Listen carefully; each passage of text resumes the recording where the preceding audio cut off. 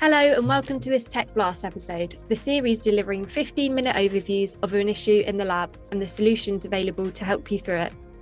I'm Annie Colson, editor at Biotechniques and the host of today's podcast.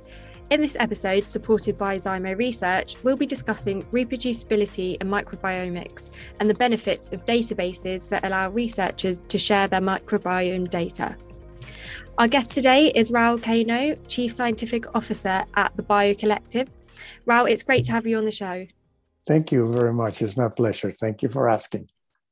Okay, so firstly, to start us off, for anyone who hasn't listened to any of our previous episodes on reproducibility in microbiomics, please could you give us a quick overview of the reproducibility crisis?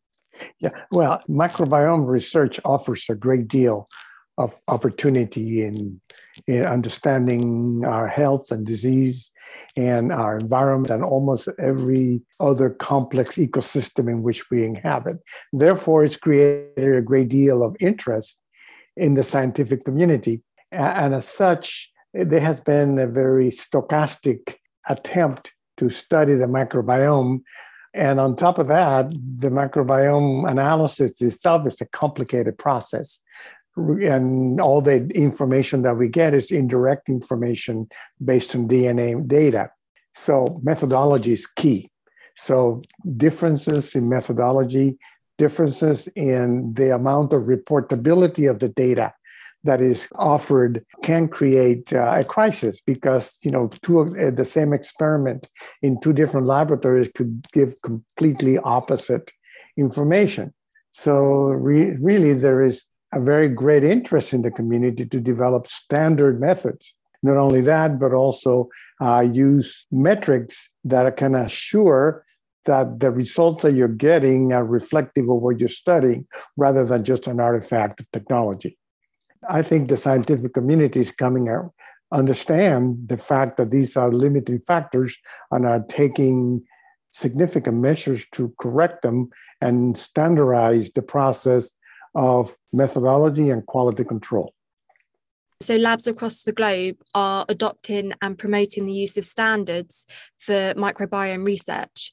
And what are standards and why is their use important for microbiome data? Well, standards are not only important in microbiome data, in any analytical process is required to have a point of reference to validate your methodology. Clinical chemistry, for example, uses known solutions and standards to make sure that the machines are working properly. No difference in the microbiome. It's just a little more complicated because the subject matter is much more complex. Basically there are two different types of reference materials. One of them are referred to mock communities. From my perspective are high abundance, low diversity metrics in solutions that are aqueous and do not reflect the composition of the microbiome that is being studied. These mock communities consist of up to 100 different species of bacteria, commercially between 10 and 20 available, that have been fully characterized genomically. And therefore, the composition of that reference standard is known. Therefore, you could have ground truth associated with that.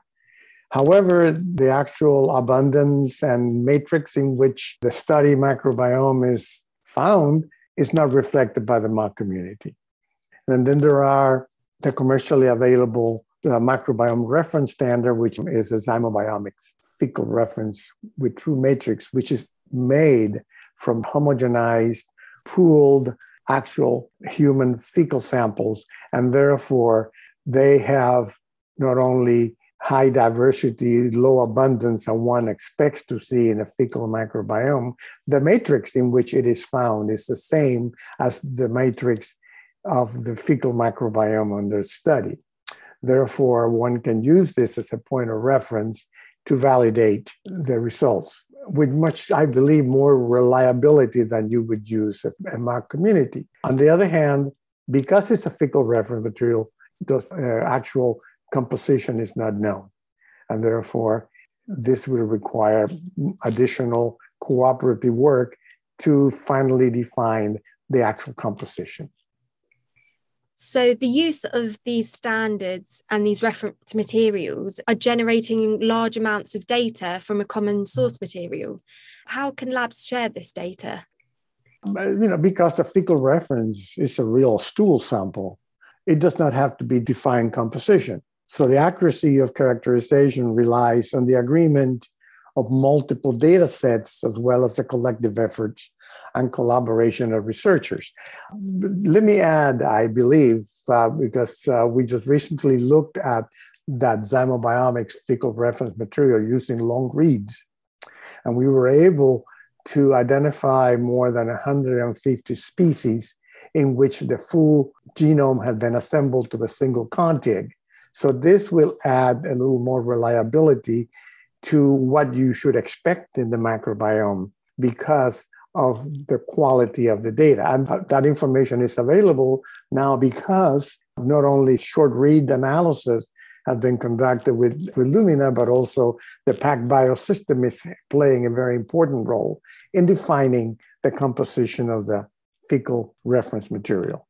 Currently, there are a group of researchers adopting and promoting the use of standards for microbiome research, and I believe this is going to grow because it's very important. One of the major concerns is how to share large amounts of data generated from common materials. I think to that end, the Zymobiomix fecal reference database has been created for all users to contribute to download and compare data generated from this fecal reference material. Finally, I think this Zymobiomix fecal reference database is a public platform that allows us to upload our next generation sequencing data so that the entire scientific community has a better access to it. And how does the Zymo fecal reference database, how does it compare to the NCBI microbial genome database? Okay, I think the magic word is metadata. Metadata, about the scientific experiments are essential for finding, retrieving, and reproducing data. And if you have a repository that requires or at least encourages the metadata associated not only with the sample, but also with the methodology, which is key in resolving issues of reproducibility in microbiome data, it would be very, very useful. I don't recall that the NCBI requires specifically the introduction of metadata. But in any case, I think that the Zymobiomix, which encourages the use of metadata, would certainly help in resolving some of those reproducibility issues and interlaboratory comparisons. So what is metadata? What's included in metadata? Well, metadata is everything that is associated with the sample collection, sample origin, methodology, every aspect of the experimental design. All of these elements comprise the metadata, and the more information that it is provided along with the genetic, with the sequence data, much more reliable and much more comparable with the study B. How does the database enhance the use of the standard?